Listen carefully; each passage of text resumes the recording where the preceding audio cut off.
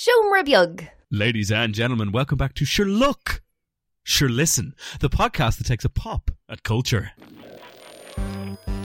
Sure look, sure listen. Sure look, sure listen. Sure look, sure listen. Sure look, sure listen. Sure look, sure listen. Sure look, sure listen. Sure look, sure listen. Benjamin, we're back. It's 2022. We've both survived and we're looking forward to a long and prosperous year. But sure look, don't worry about any of that because we have lots of stuff to look at. For example, Benjamin, did you know that Spider-Man is the #1 box office film of all time or something else similar to that? That sounds about right. No, it's not. It's wrong. But also, Benjamin, we're going to take a look at the film that has been called the COVID of films, Matrix Resuscitations. Yes. And we're looking at the Book of Boba, or as we say here, the Book of Boba. Sure, listen, Michael, if that wasn't enough, I've forgotten how this conceit works and I nearly didn't get my bit right there. We're also going to be taking a look at the main topic of the week, which is transformative fatherhood, space switchers, and how fatherhood is used as a device to propel male characters to redemption. Yeah, you can know someone's a good egg if they're a dad. Yeah, that's all. That's all it is. How not like real life, Michael? How not like real life? Yeah, exactly. Oh. That's a little grim insight into your life there, Ben. Benjamin! Speaking of father figures, it turns out, Benjamin, that your favourite film of last year, Spider-Man No Way Home, which Yes. we're going to try to avoid spoiling, but For some reason. But you know, if you're existing on the internet these days, it's probably well and truly spoiled if you haven't Yes. seen it. Isn't it interesting, Ben, that people seem to be holding off on spoilers for this one more than any film, I think, in history? I think they just want people to enjoy it the way they enjoyed it, Michael. Yeah, the last time I can think of people being this pernickety about spoilers was The Sixth Sense. Oh, that was a very important spoiler, Michael. As you know, he sees dead people. Yeah, And yeah, it yeah. turns out that Bruce Yes. Willis is dead. Oh, I've spoiled it, sorry. You've spoiled it, Benjamin. The Sixth Sense. The original film had the subtitle, The Sixth Sense, subtitle, Bruce Willis is a ghost. But Bruce Willis is a ghost. But they felt that spoiled too much. Benjamin!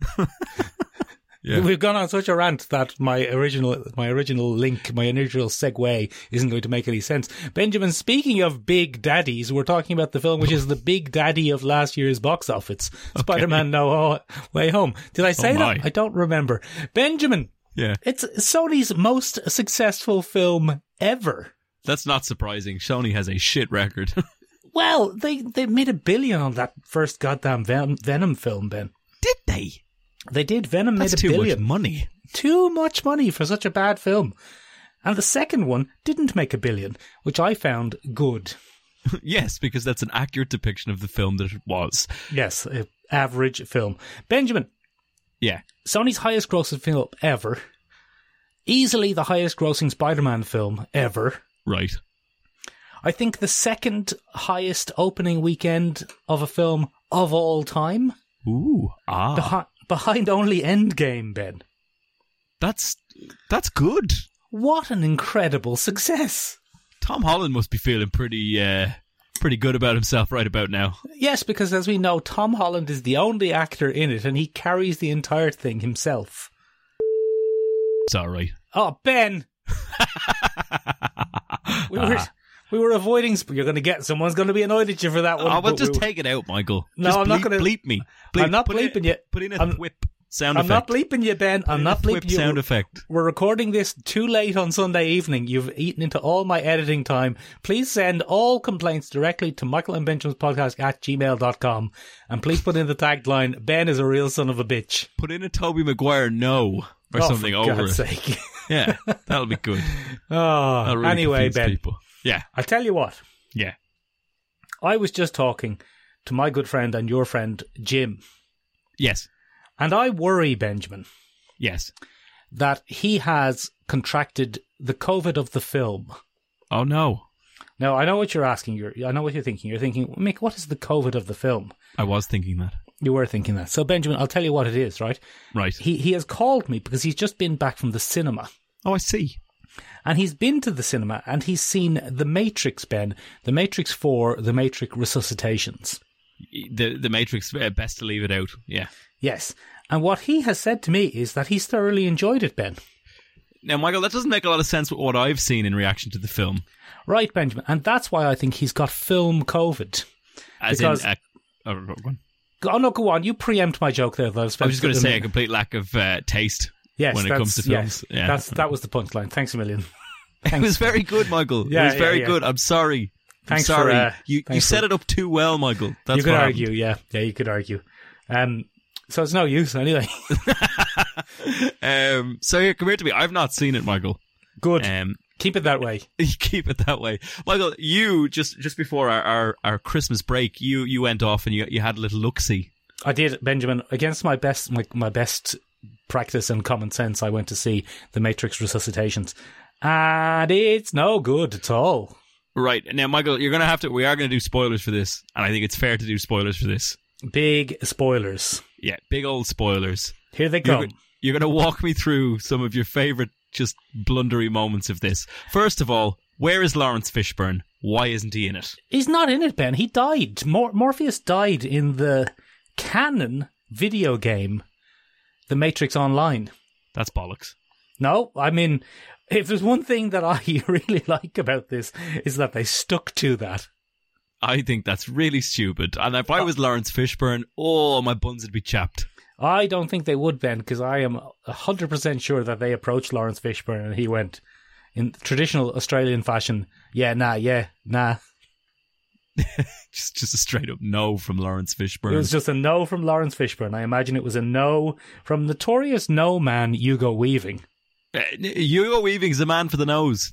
He's some man for the nose. He'll say Some no to man for the anything. nose. He won't be anybody's Megatron. He loves a no. He won't be a Megatron. He won't be a Red Skull. He won't be an Agent Smith. So, Benjamin, Yes. this film is set 20 years after the first Matrix, or is it?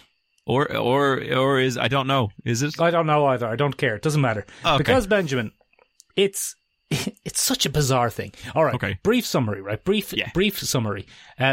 Thomas Anderson, Ben, he's a video game designer. Mr. Anderson. Yes. Mr. Thomas Anderson. He's a video game designer, Ben. And 20 years ago, he designed a very successful series of video games called The Matrix. Oh, good for him. And now, Ben, he's living in the world and he's not really having a great time and he's having some mental health issues. Oh, no. And he's worried, Ben, that the old mental health is going a bit wonky. So Okay. he's seeing a therapist, Ben. Oh, who's the therapist, Michael? The therapist is TV's Doogie Howser, Oh, MD. get out of town. One Neil Patrick Harris. Oh. And Benjamin, the whole thing is this real or is he back in the Matrix? Oh, Michael, that sounds like a silly conceit. And Benjamin, we're going to go into spoilers now. Yes. Are you ready? Because Yeah. we're going into spoilers. We're going to go into spoilers for the film The Matrix Resuscitations. Yes. He's back in the Matrix. Oh, get out of town. What's he doing back in the Matrix? He's back in there. Whether he What? wants to be or not. Why? Benjamin, it can be explained by no other thing than the power of love.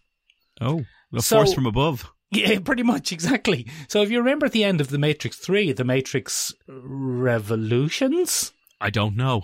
The Matrix robots, I don't remember, Ben. In The Matrix 3, Neo and Trinity both die, Do they? destroying the Matrix. Okay. But If Ben, you say so. yeah, I think so.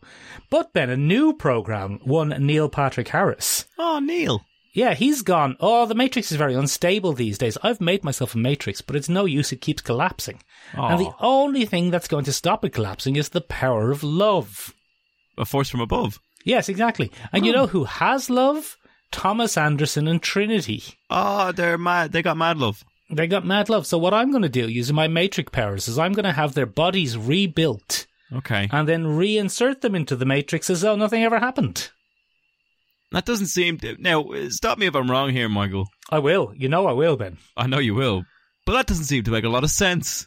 Well, Benjamin, a lot of the Matrix doesn't make sense because Yeah, that's true. the whole central conceit of the robots using the humans as batteries doesn't make sense. Let's be honest. Yeah, we're not great batteries. It's not a good... it's not a good great system. Batteries. You're losing more energy, but that's neither here nor there, Ben. The major crime that this film commits is that it's boring. Oh, that is a sin. It's just boring. It has none of the visual excitement. It introduces nothing new to the world of the Matrix. Nothing that might have a lasting influence and impact on pop culture. That sounds And- crap. Yeah, it's like a half parody, half Matrix fan film, half boring hour. And I tell you what, I didn't like it. All right, doesn't sound like you did. You know who did like it? Our friend Jim. Our friend Jim. Yes, but he contracted film COVID and therefore lost his sense of taste. That's a great joke. You should have said that earlier. I was bloody trying to set it up and you bloody preempted me. I'll did, tell you yeah. what. You set it up too well, Michael. You set it up too Yeah, well. yeah. Come here to me. I heard there's one little bit at the end. There's a post-credit sequence, Michael. Yes. What's that about? It's not making people very happy, Ben. The first 40 minutes of this Right. it's so meta-referential to what's gone on in the world surrounding the Matrix of the last few years. Meta-referential. It's so meta-referential, Ben. It's things like Warner Brothers have told us they're making the fourth Matrix with our involvement or not, so we have to do this. Oh. Someone okay. actually says that, Ben. Oh. Now, the gag is that they're talking about the fourth Matrix video game, not the fourth Matrix film. I'm doing a big winky face, you see. I'm doing a big winky face. Oh. Yeah. Don't know why my tongue's sticking out. Excellent podcasting here from both of us. I tell you what, Michael, that new ring light of yours really adds to the visual gags that you have. Oh, look at that. Oh, little Look big wink. at that. Don't take a photo. I can see you taking a photo. I'm just no. I'm not taking any photos. Don't be silly. Don't be I'm silly. doing a big wink. I wouldn't Benjamin. do that. Yeah. Everyone loves Keanu Reeves. I think it's universally acknowledged that Keanu Reeves, bit of an all right bloke. He seems like an all right bloke, but I tell you what, Ben, he's a man well into his 50s. Yes. And he's not doing any kung fu's anymore. He can't, Michael. He's well into his 50s. Well into his 50s, Ben. And Carry On Moss, Ben. Bloody seminal role of Trinity in The Matrix, the original. Have you ever seen The Matrix? I have, yes. I've seen the original Matrix quite a few times. Seminal role, Ben. Absolutely seminal. And I tell you what, though. Well into her 50s. She's well into her 50s. She's not going to be doing any kung fu anymore. You can't. She's well into her 50s. Well into her 50s. So Neo develops a special new move, Ben, a kind of force push. Right. And anytime someone tries to do a cool martial arts fight with him, he just goes, and then they gives him get a little blasted. blast. Yeah, and the first time you see it, you say, oh, that's kind of cool. He can do the force now. Okay. But I tell you what, Yeah. one of the best things about it is it means you don't have to do any choreography.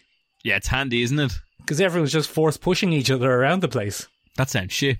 Oh, Ben, it's hard. It's hard going. It's very hard going.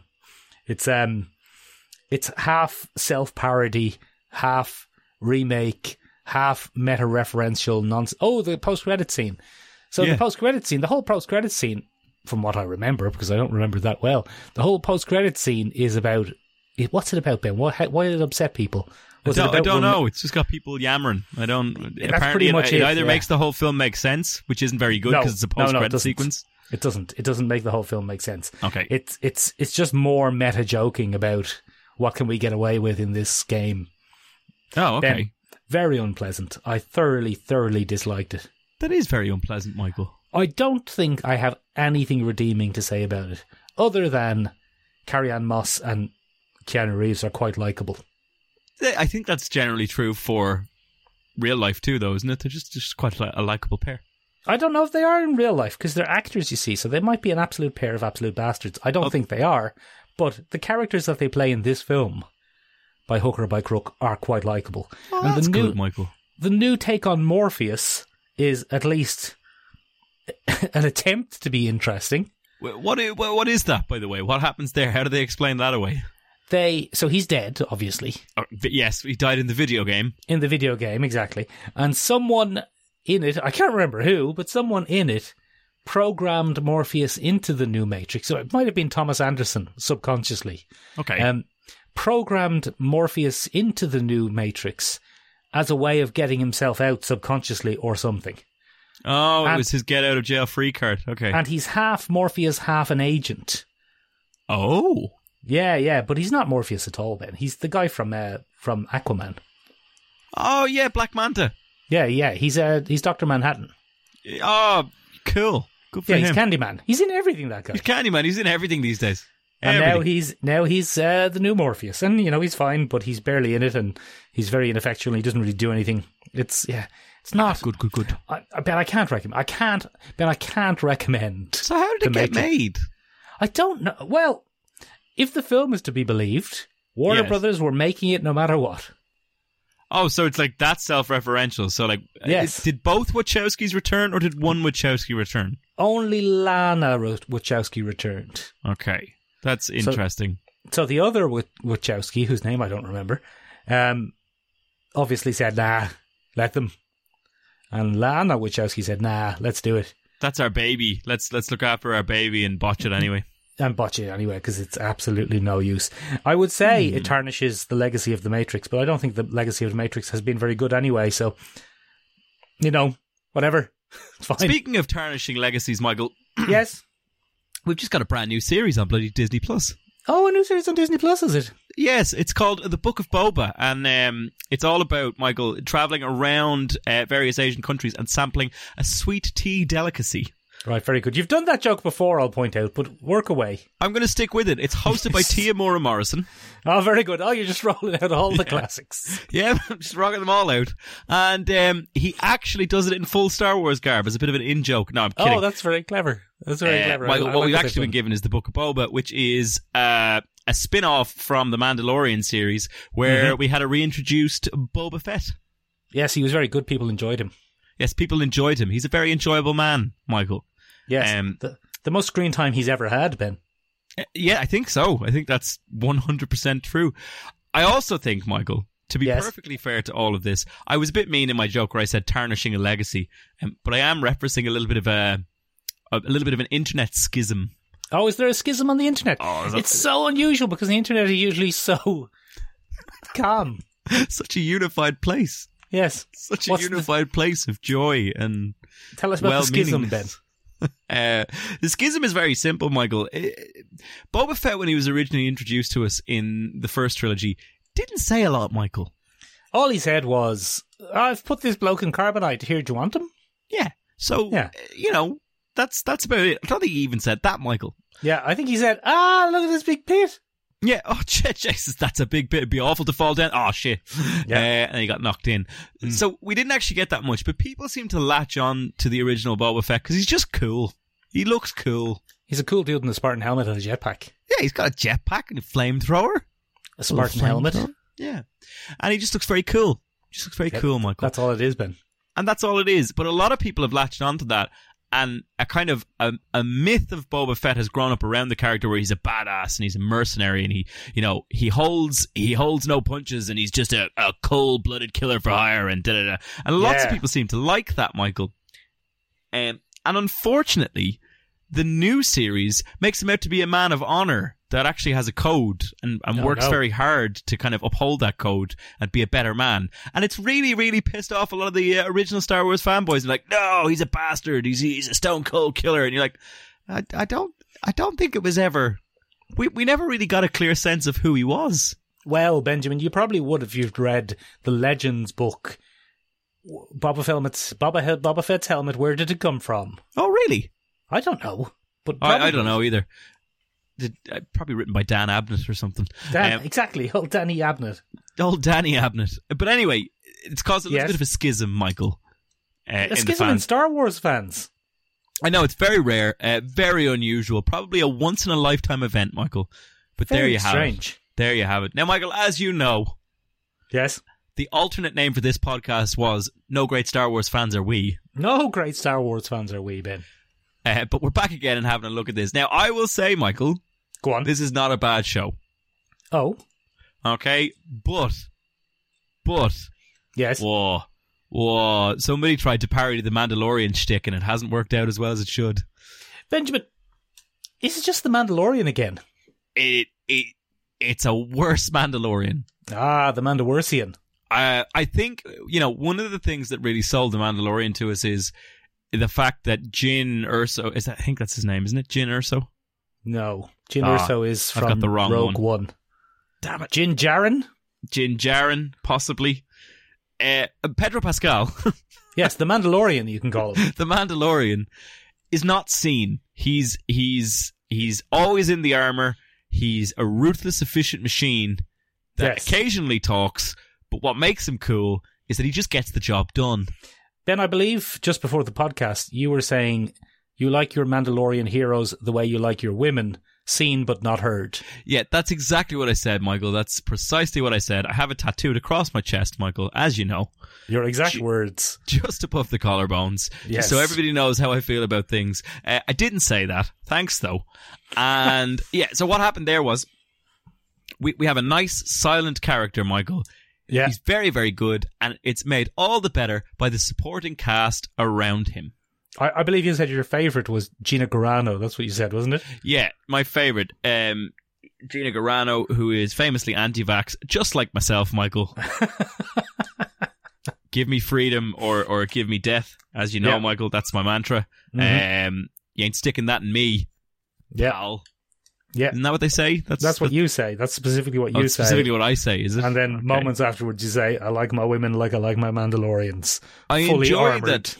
I enjoy that you broke down the Morpheus character earlier as a kind of weird amalgamation from somebody's subconscious. I often feel that I am a weird amalgamation from your subconscious, Michael. Oh, yeah, definitely, for sure. That's been built to just fulfill some strange need you have for a co-host. Yeah, but anyway. it's just a bizarrely right-wing lunatic co-host. Anyway. Go on. It's not as good. I don't know if Boba Fett can carry it himself. I'm going to get his name wrong. I know you have the correct name. No, I'm going to let you work away because it provides me no end of amusement. Temuera Morrison's is... it'll never not be funny. It'll never not be funny. Anyway, Temuera is maybe not the right choice for leading a show by themselves. And I'm not sure the Fennec Boba Fett combo is strong enough to carry the series by itself. Now, again, Michael, there are lots of throwbacks to the Star Wars world. Okay. Slight spoilers for the first episode. We won't go into too many spoilers, Michael, because it's a brand new show. Brand new show.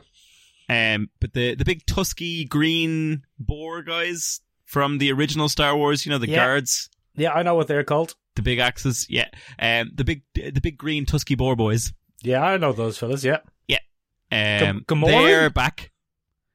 And I think we're supposed to go, oh, look at that. Remember that from the original Star Wars? But they've spent all that surprise credit from The Mandalorian, because we went through all that and we were like, oh, look at all these practical Star Wars effects. Isn't it great to be brought back to that world? And now we're kind of like, oh, it's not as groundbreaking. Personally, for me, I don't know. I just feel it doesn't have the same weight that The Mandalorian had. Should they have just done an Obi-Wan Kenobi instead? I mean, that's coming, Michael. We're getting an Obi-Wan Kenobi. Oh, very good. Okay, I'll probably watch that. Yeah, did you not know about this? I did, yeah. I was doing a little kind of conceit. Doing a little conceit. I don't know. The extended Star Wars universe is going to be interesting. I think the cult of Filoni is still in full swing. He has written episode 6 of the Book of Boba. And many fans have been like, oh, I'll just wait for that episode to come out. And I'm like, that's not how series work, lads. You don't get to pick and choose episodes. Yes, you do. You can do whatever you like, Benjamin. No dictator of what episodes I watch are thee. Benjamin. That's fair.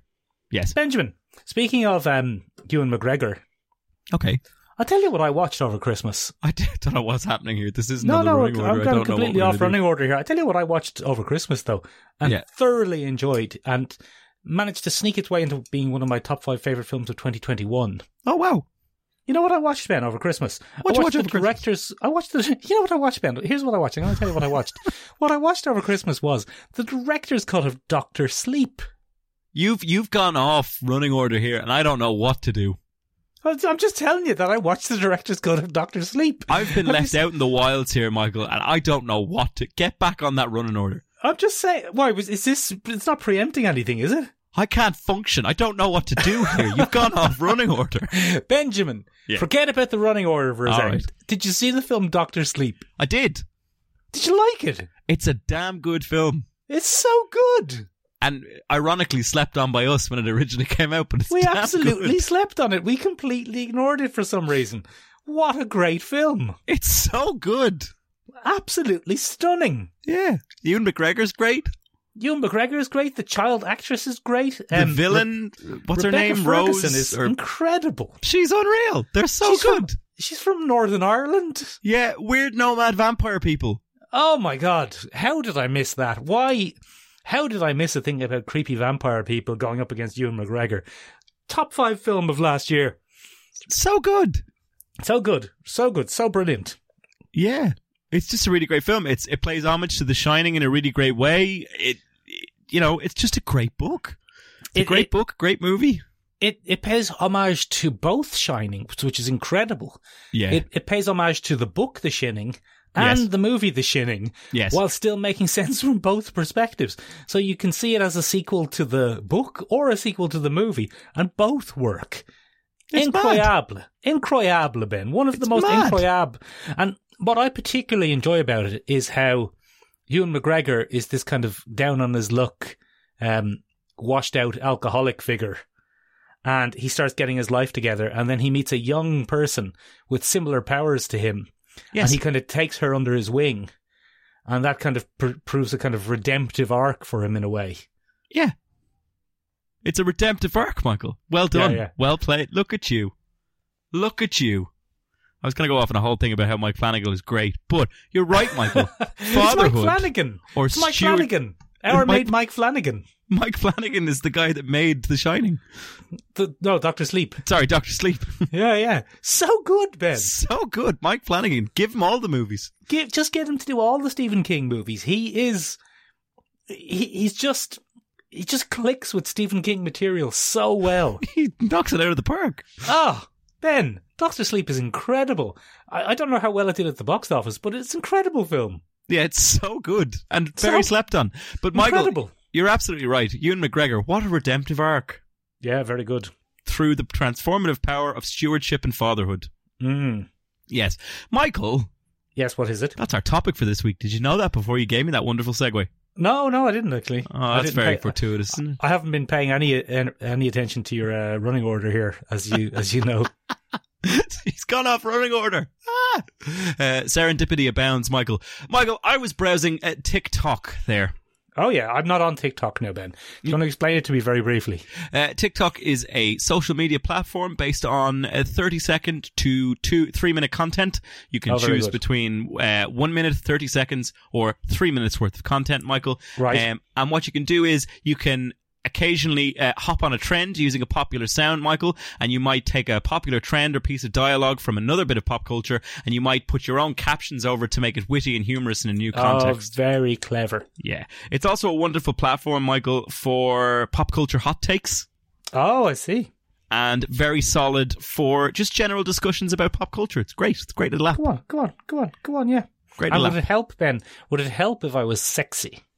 I would imagine so, Michael. You would do very well, Michael. I think we'd probably get you a kind of a sexy, older sensei vibe going, and we'd probably get a lot of content that way.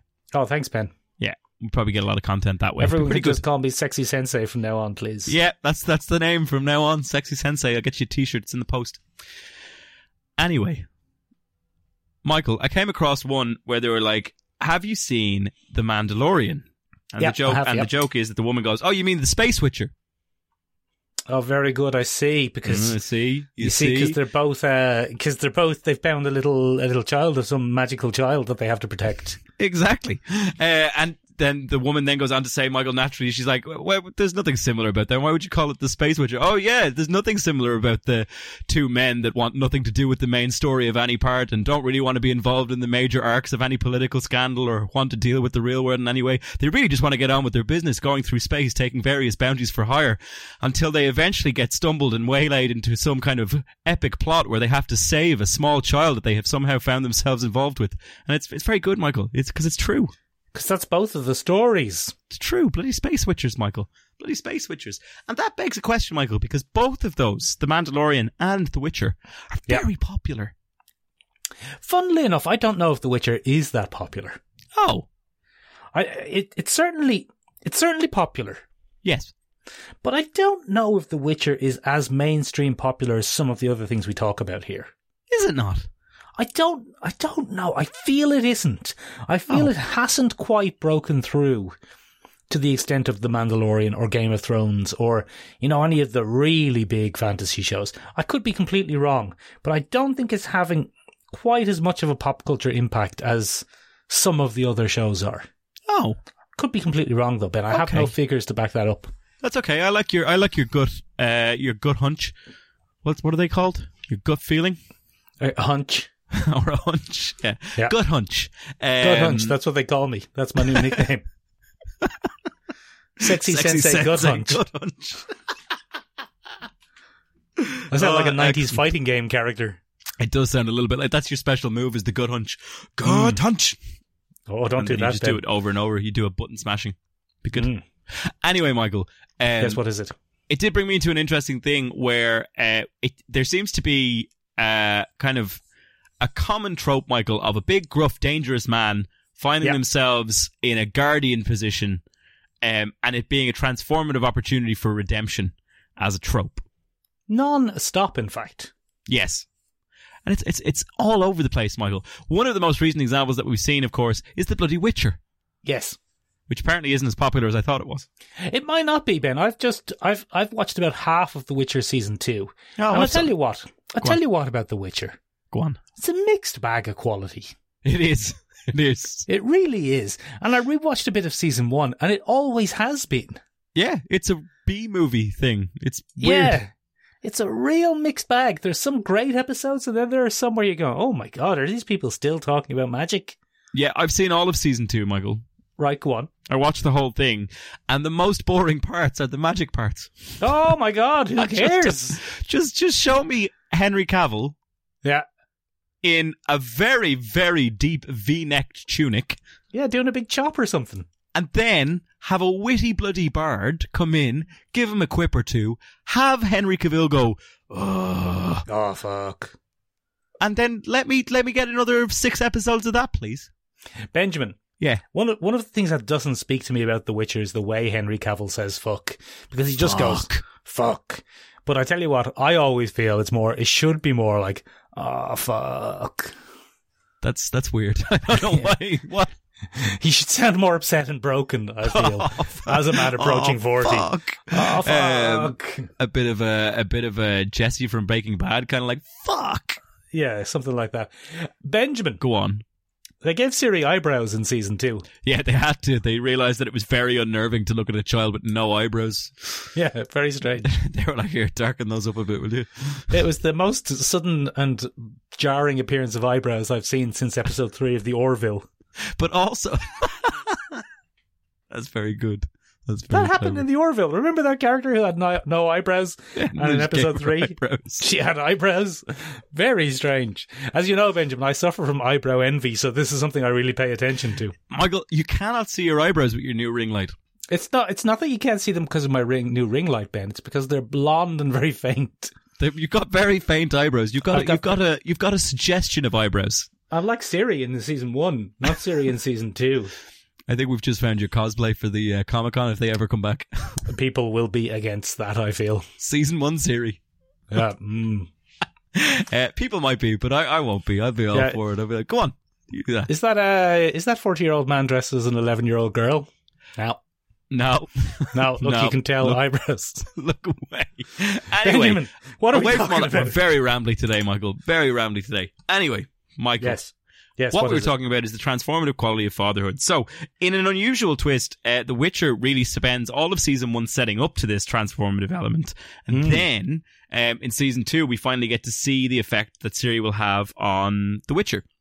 Yes. And it really transports him from being a reluctant kind of hero in season 1 Yes. to a full-blown, touch my ward and I will cut you into tiny little ribbons and smithereens. Yes, and then people are like, but why The Witcher? And he's like, I don't know. Because they're She's bound. just important. She's They're important bound or to each something. other. Yeah, so it's probably not done that well, Michael, but it is a driving character point for Geralt in season 2. But you've hit the nail on the head there. Why, Witcher? Why are Yeah. you doing this? Well- And it's not explained. No, it isn't. And, that's, in my eye, a bit of a weakness of both seasons of The Witcher, that I'm still waiting for the show to be about The Witcher. Yeah. Season 1 was definitely about Yennefer. And season 2, from what I've seen, although I could be wrong, is mostly about Ciri. Yeah, you're not wrong. So is it going to be about The Witcher? No, because I think The Witcher fulfills that same Mandalorian aspect where he's the linchpin of an episode. But if you've ever seen a linchpin, Michael, they're not all that interesting. No, except what are the sisters from Bewitched called? Were they the Lynches? I couldn't tell you. No, okay. Look, it's not a strong joke if I can't remember the people's names. That's a shame, isn't it? Let's therefore move on. Benjamin, though. Yeah. But is he transformed by it? Does he have a character arc? See, that's the thing. I think we're supposed to believe that he does. Right. I think we're supposed to believe that through a series of monosyllabic grunts, including one very heated scene where Yennefer attempts to kidnap Ciri. Right. To gain her own power, to which Geralt suddenly appears behind her with a sword at her throat and says, "Mine." Ooh. In a very domineering way, which got the whole a very specific side of the internet very hot and bothered, Michael. Let me tell you. Is that a side of the internet mostly populated by women and gay men? Yes. Yes, yeah. Yes, I've been on that side of the internet. Yes, it is. It's a lovely side of the internet, in fairness. Sometimes. Once you get past the lustiness of it, it's quite nice. Sometimes can be a bit angry. Bit angry, yeah, occasionally. Yeah. But anyway, that's going to get into trouble somewhere along the line. But anyway, Michael. Yes, what is it? I think we're supposed to believe that it is transformative, but it isn't, because it's still just Geralt from season 1, and now he's a bit angrier. Yeah, he's a bit angrier because someone is trying to touch Ciri. Yeah, and he doesn't like that. But somewhere that does that much better, Michael, is The Mandalorian. Go on. The bond that Pedro... I'm just going to go with Pedro Pascal because I can't remember his name outside of the helmet. Din Djarin, but you can just call him the Mandalorian. The bond the Mandalorian has with Grogu, or Baby Yoda, which he will forever be in my head, is a bond that's built up over time. It's endearing. It's lovable. The child is actually in peril because he can't really talk or articulate himself in any way. He can do the Force. He can do the Force sometimes when he really needs to. Yeah, I like that we both did the Force hand thing. That was good. But anyway, in that, it's a much purer understanding of the transformative quality of fatherhood, because in taking on this responsibility, the Mandalorian goes from a serious, no holds barred, no qualms as long as the bounty gets collected kind of character to someone that is constantly forced to go, job or kid, money or kid, freedom or kid, damn it. And he takes on the task. And then, Michael, and spoilers for season 2 of The Mandalorian, we get the soul-crushing moment that the Mandalorian has to make the ultimate sacrifice in fatherhood, and that is to give his child a better life without him. With bloody Luke Skywalker, of all people. Which isn't great, Michael, because if you look at the other 3 films, the youngling school gets cut down by bloody Adam Driver. So yeah, not a sign of him there, is there? Let's hope bloody Grogu made it out. Where did poor little Grogu go? What are we supposed to do? Well, Michael, it's not the first time we've seen this. No, Benjamin, it's a very well-worn trope. It's a very well-worn trope all over the place. We have Wolf and Cub, Michael, which is the famous Japanese manga series. Go on, tell me more. Wolf and Cub was it was kind of like a pulp film series originally, and it got turned into a manga. But Wolf and Cub is a samurai who has his son. They travel around Japan, and they have to deal with I might have that wrong now. I'm going to have to look it up. No, you're not. You don't. You're right. No, it's Wolf... sweet. Nice. Wolf and Cub. And it's a really famous kind of series of old films that people really, really, really, really, really, really love. But we just feel bonded to it instantly, Michael. We're just like, look at that dad looking after his kid. Yeah. And then we always get the nice moment where the kid it finally steps up to the plate and dad needs him. You kind of give it a boom, and it works really, really well. There are so that's kind of tried and tested. We see it as well with Wolverine in Logan.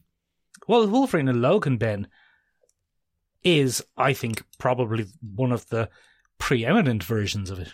Yeah. It's very good. Yes. Go Do you on. have anything to add to that? No, it's preeminent, Ben. Okay, very good. It's the preeminent one. Because Wolverine in the comic books was always a kind of a father figure to the various young X-Men. Yes, especially the outcasts, Michael. Especially the outcast, but not always. I mean, he was famously a bit of a father figure to one Catherine Pryde. Yes, Kitty Pryde in the comics, Michael. A.k.a. Kitty Pryde, a.k.a. Shadowcat. Yeah.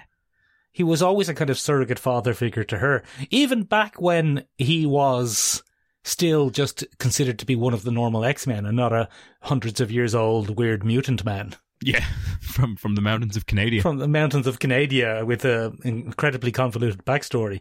And then in the bloody 90s, he was a bit of a surrogate father figure to young Jubilation Lee. Oh, yeah. Al Jubilation Lee, Michael. So they were always making Wolverine a kind of a father figure to whatever teen runaway character the X-Men were putting in danger. Yeah. And I think it's really important for that specific type of character because without it, there's not actually a lot to root for in them. In Wolverine, because he's a real son of a bitch. He's a real son of a bitch. The Mandalorian, that first episode of The Mandalorian, Michael, is terrifying. He's a cold-hearted son of a bitch. Yeah, he'll shoot you and put you on a grappling hook. Benjamin. Yeah. If you remember the plot of X-Men, the first film X-Men. Yeah. That whole film was about Wolverine becoming a bit of a surrogate father figure to Rouge. It was, to Rouge. Rouge, I believe is her name. You're right. Sorry, I mispronounced it. It's okay. Happens to the best of us. So it's been a kind of a running thing throughout X-Men that Wolverine is always on the hunt for, pardon the pun, because it's Wolverine, he's hunting, but wink, he's always wink, on nudge, the nudge, look at you. Winky, winky, Look nudgy, at you. nudgy. He's always on the hunt, Ben. He's always on the lookout for someone to adopt. He's basically like, you got any young ones around? Nothing creepy. I just want to take them under my wing. My metaphorical wing. Not like Angel over here, who has an actual young one under his wing. Someone check on that. My metaphorical wing. I don't know what this weird bit is. No, neither do I. I don't know where I'm going. I don't know what to do with this. Then, Benjamin, then he gets someone who's his actual flesh and blood, in a way. Yeah. Laura, the clone. Laura the clone Laura, the clone of him, but a lady. But a lady. And then he gets to be a proper redemptive character arc dad character. Yeah, and it's really interesting because it seems to be a rather thankless job quite often and ends up in either the destruction of the character or a huge emotional blow for them. Yes. Yeah. I see what you're saying. Yeah. But also narrative. So leaving aside the fact that in the end of it, Wolverine dies. So, for him, about the worst outcome. Yeah. It's pretty bad. But pretty bad enough. But narratively, it's very satisfying that he basically sees the good side of things for once through her. Yeah. For a change. Yeah, we say for a change. He's gone through several films of being quite selfless and noble. Yeah, but we don't actually know which films are canon and which aren't. So yeah. And they have to reset him at the start of Logan to make him curmudgeonly and antisocial and a bit of a bad bloke again. Yeah, because they've reverted him right on back to the... I think they try and explain that away with the comic books. I think they're like, oh yeah, those comic book stories, don't believe everything you read. And you're like, well, hang on, Benjamin. Hugh Jackman. In a slight tangent and a slight potential spoiler, but it's only gossip at the moment. Have you seen the promotional artwork for No Way Home, which shows that it was originally going to feature America Chavez? No. And she was going to be responsible for the multiverse breaking down. Oh, that would have made a lot more sense, I think. Yeah. And she's going to be in Multiverse of Madness, Ben. So, more crossovers? But Michael, come here to me. Does it say why she wasn't the cause? Why they went with Dr. Stephen Strange? Well, because I think what's going to happen was that, and what we're hearing is that Doctor Strange was originally supposed to come out before No Way Home. Oh, okay. That was the original plan. Oh, what happened there? Delays. Classic Hollywood kerfuffles. Classic Hollywood. Have you ever heard of COVID? I haven't. What's that? Not film COVID. Oh, okay. The coronavirus, SARS-19 or whatever it's called. Oh, okay. That sounds awful. That caused a lot of stuff to get delayed. Benjamin! Yeah. Are there any other redemptive father figures? Well, I was just going to talk about probably one of the greatest father redemptive arcs that I can think of in modern pop culture, Michael, and that's God of War.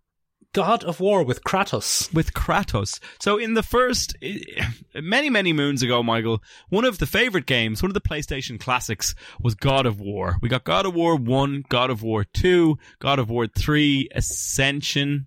Very good. This is a great list, yeah. I can't remember as it goes along. There are lots of games. And in it, Michael, you play Kratos, the God of War. Now, Michael, many classic curmudgeons out there will be going, hang on a minute, the God of War is Ares. Yeah, he's Ares. Get out of here. Well, no, not in this iteration, Michael. What happens is Kratos is a man filled with a godlike rage. He just wants some vengeance. He just wants some vengeance, Michael. And when his wife and child are taken from him, he goes on a murderous rampage against the cruelty and capricious nature of the gods. Oh, I hope he gets every last one of them. He does. Oh, good. Okay. Spoilers for games that came out nearly 10 years ago. But he does. He just nearly wipes 20 the years map. ago, I think. He kills the Greek pantheon. Good. They probably deserved it. Yeah, they did. They're a bunch of pricks. I tell you what, if you ever see a swan giving you the eye, go the other way. Zeus is on the prowl. You don't want any of that. Zeus, yeah. Don't want any of that. But anyway, Michael. Anyway, in those original games, all you are is a murder machine. Yeah, you're killing everyone. That's what you do. There are weird sex mini games. Oh, good. Yeah, you used to be able to lie down with people and have a good old time by hitting buttons at the right time. It was real weird. It was a real horny teenage fantasy game series. Oh, very good.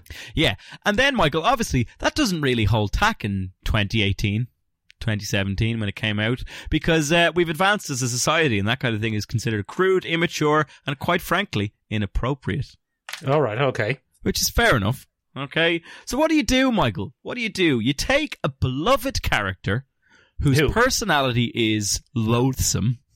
Right. Whose gimmick, frankly, is a little bit too edgelord for anybody's good taste. Right, go on. What you do is you give them a son. And that's what they do. They give him Atreus. They give Atreus to Kratos, the God of War, and it becomes a game set in Norse mythology for a change. Yeah. So Kratos killed everybody in his own mythology and left. He went off to find somewhere else. Got rid of them all. Yeah. Where is somewhere without gods? This is pretty cold and miserable. Yeah. Can't be any gods here. Oh, spoiler alert, ladies and gentlemen. There were many gods there. Fucking loads of them. Loads, stacks of gods. But anyway, Michael, what happens? Fewer once Kratos arrived. Exactly. One extra. Hanging out. Just chilling. So, Michael, one of the interesting things about that is they give him Atreus. And Atreus is a god because his father is a god. And he becomes a god automatically. They don't really do the whole demigod thing in I thought God his of War. mother was a god as well. Huh? I thought his mother was a god His too. mother's a giant. Oh, a giant. Yes. So, now giant in the God of War series doesn't mean that they're very big and tall. It means that they're a race of people. Giants are a race of different people. Another more different type of god. Another more different type of god. Now you've got it, Michael. Now you've got it. Oh, very good. Okay. So, anyway, they give him this. And one of the interesting things they do with Atreus is Atreus becomes a viewpoint through which Kratos kind of has to challenge his old view. Kratos' view of the world is that you never trust gods. Gods are the worst. Yeah. And they should all die. And through this new character of his son, he has to raise his son, who he hasn't told is a god. Oh. The son doesn't know.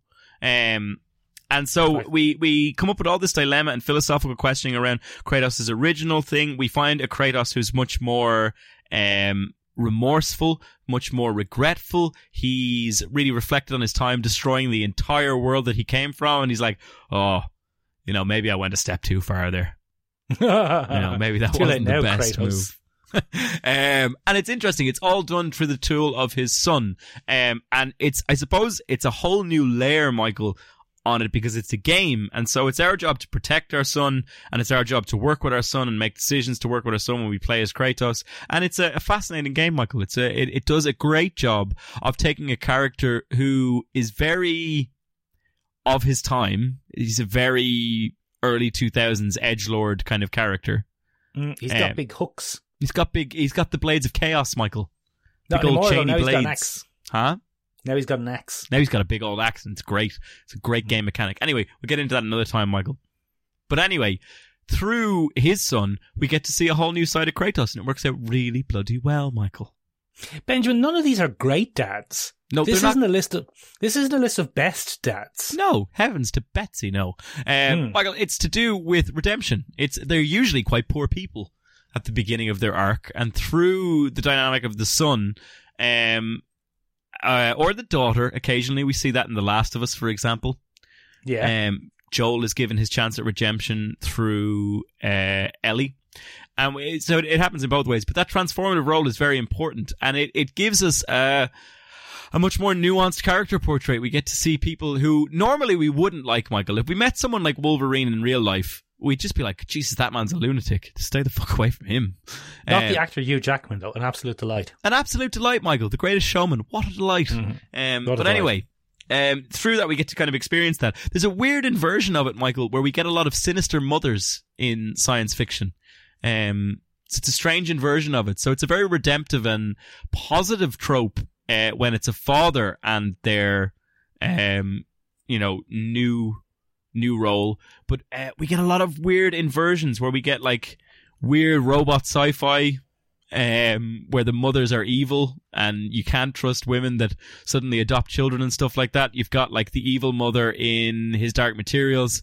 You've got the evil robot mother in Mother on Netflix. You've got another weird robot mother on Raised by Wolves, which is another sci-fi one that's out on Sky One at the minute. I haven't seen any of these things, Ben. Yeah, they're not, they're interesting, but they're not great, Michael. We probably should make 2022 the year of maybe branching out our content a little bit more. I haven't seen any of these things you're talking about. But yeah, there's a lot of those. But very often we'll see an inversion of the motherhood trope. And that's probably something to do with a patriarchal society, which we'll look at in another episode, Michael. Oh, will we get a representative of the patriarchy on? Well, I think we're both prime examples of the patriarchy, Michael. But I don't know. I think my life would be a lot more successful if I was in the patriarchy. I know. I think we'd both be a lot more successful if we were in the patriarchy. Yeah, but anyway, they Michael, keep sending back my membership form, Ben. I don't think mine ever got sent off. I think I forgot to put a stamp on it. That wouldn't surprise me in the slightest. No, it's a very me thing to do. Michael, come here to me. Go on, yeah. Come here to me. We're going to wrap this one up with a very, very simple thing. Michael, what are you looking forward to in 2022? Oh, Ben, an end to suffering would be nice. You mean pop culture wise? Pop culture wise, please. Oh, Dracula Untold 2. This time it's Michael Morbius. Yeah. Can't wait for that, Ben. You're going to have to, Michael, because they've delayed it again. Ah, good.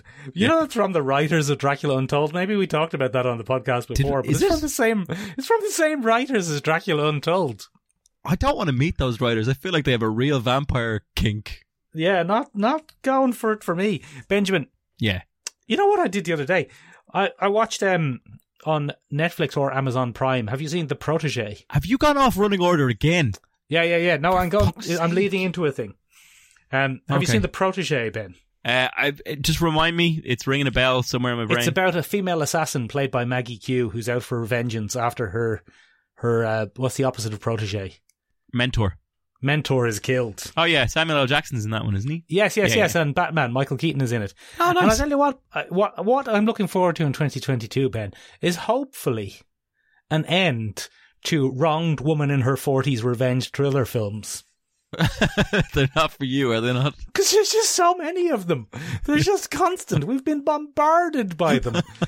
Jolt, Gunpowder Milkshake, Kate. It's just non-stop. So that's what one thing I'm looking forward to is an end to that trend. I think that trend is the 2019-2020 equivalent of 70-year-old man beating people up because they kidnapped his daughter, Liam Neeson trend of the 2010s. Yeah, that sounds about right. They replaced man in his 70s with woman in her 40s. Yeah. And the sooner the better that ends. Although what Lena Headey, Kate Beckinsale and the likes will do, I don't know. Yes, what are they going to do with that when that genre ends? Yes, Benjamin. I'm looking forward to DC's late addition to the multiverse world, where everyone's just going to start going, what? Again, that's causing some controversy. Is this the same as the Batman universe? Oh, Ben, there's lots of controversy about that because apparently they're going to be killing off Batman and Superman and replacing them with Batwoman and Spider-Woman. It's really interesting because number one, yes, that I've heard that as well. Apparently, Michael Keaton is going to be the Nick Fury of the DC universe coming into the future. Which is going to be interesting. But also, Michael, I've heard that the source for that is not very reputable. The person who posted that on their Twitter is a bit known for making up shenanigans, so she is. Oh, very good. Okay. Yeah, so maybe it's not. But it wouldn't surprise me if they did, and I, for one, Michael, would welcome an end to the Schneiderverse. Because you bloody hate it. That's what I'm looking forward to in 2021. I tell you what, there's nothing else that really has me super excited. I think probably the most exciting film of the year will be Doctor Strange in the Multiverse of Madness, which is coming out, I think, quite early in the year. It's April, March. I have it written down somewhere. Yeah, I think it's March. I want to say March. Thor Love and Thunder, Ben. We've never been terribly excited by a Thor film, and they always surprise us. Yeah, so maybe we'll just keep that trend going for 2022. Yeah, let's not be too excited about it, and then maybe it'll be absolutely incredible. Yeah, maybe that'll work. Yeah. Yeah. All right, so our predictions for 2022 are keep those expectations low, ladies and gentlemen, and then we can't be disappointed. Keep your expectations in check. It's not over yet. We're still there. We're still hanging in there. It's nearly over, though. To quote one MJ Watson from the Spider-Man movies, expect nothing and you'll never be disappointed. Exactly, Ben. Exactly. Nice.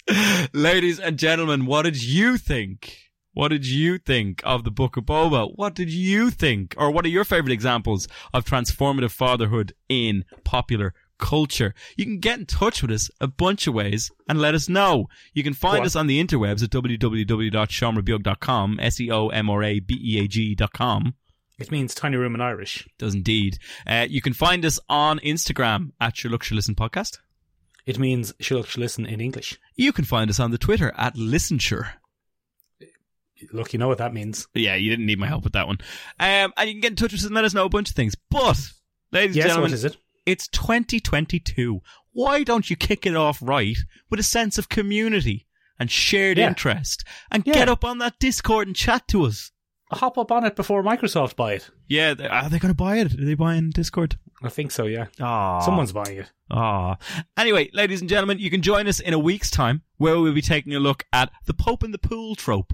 The trope of casting characters doing unusual actions or in crazy costumes to distract from the fact that there's absolutely no plots. So send us in your best examples of that, please. Oh, give us an example, Ben. A very good example of that would be, you put me right on the corner here, Michael. I've put you on the spot, Ben. I've put you on the spot because I don't really know what it means. I've never heard that phrase before. I'll put up a post on Instagram and explain what it is so people can get in touch with us and send us in their details. The listeners can tell us then. The listeners can tell us then. And ladies and gentlemen, if you hadn't had enough of both of our glorious voices, you can check us out this very Wednesday on our other podcast, Collecting Issues, the bi-weekly comic book club. The bi-weekly comic book club. Where we'll be kicking off the year by looking at Far Sector from DC Comics. Oh no! Yeah, Green Lantern in a far end of space. Oh no, you told me about this before Christmas and I forgot all about it. And it's 12 issues, Michael, so you got to get reading. Oh no, I've got to read 12 issues before Wednesday. 12 issues of off-the-shelf Green Lantern. Oh no. I actually have it read. I'm so delighted. Oh no. That's it from us this week, ladies and gentlemen. Bye-bye. Oh no, everybody. Bloody 2022.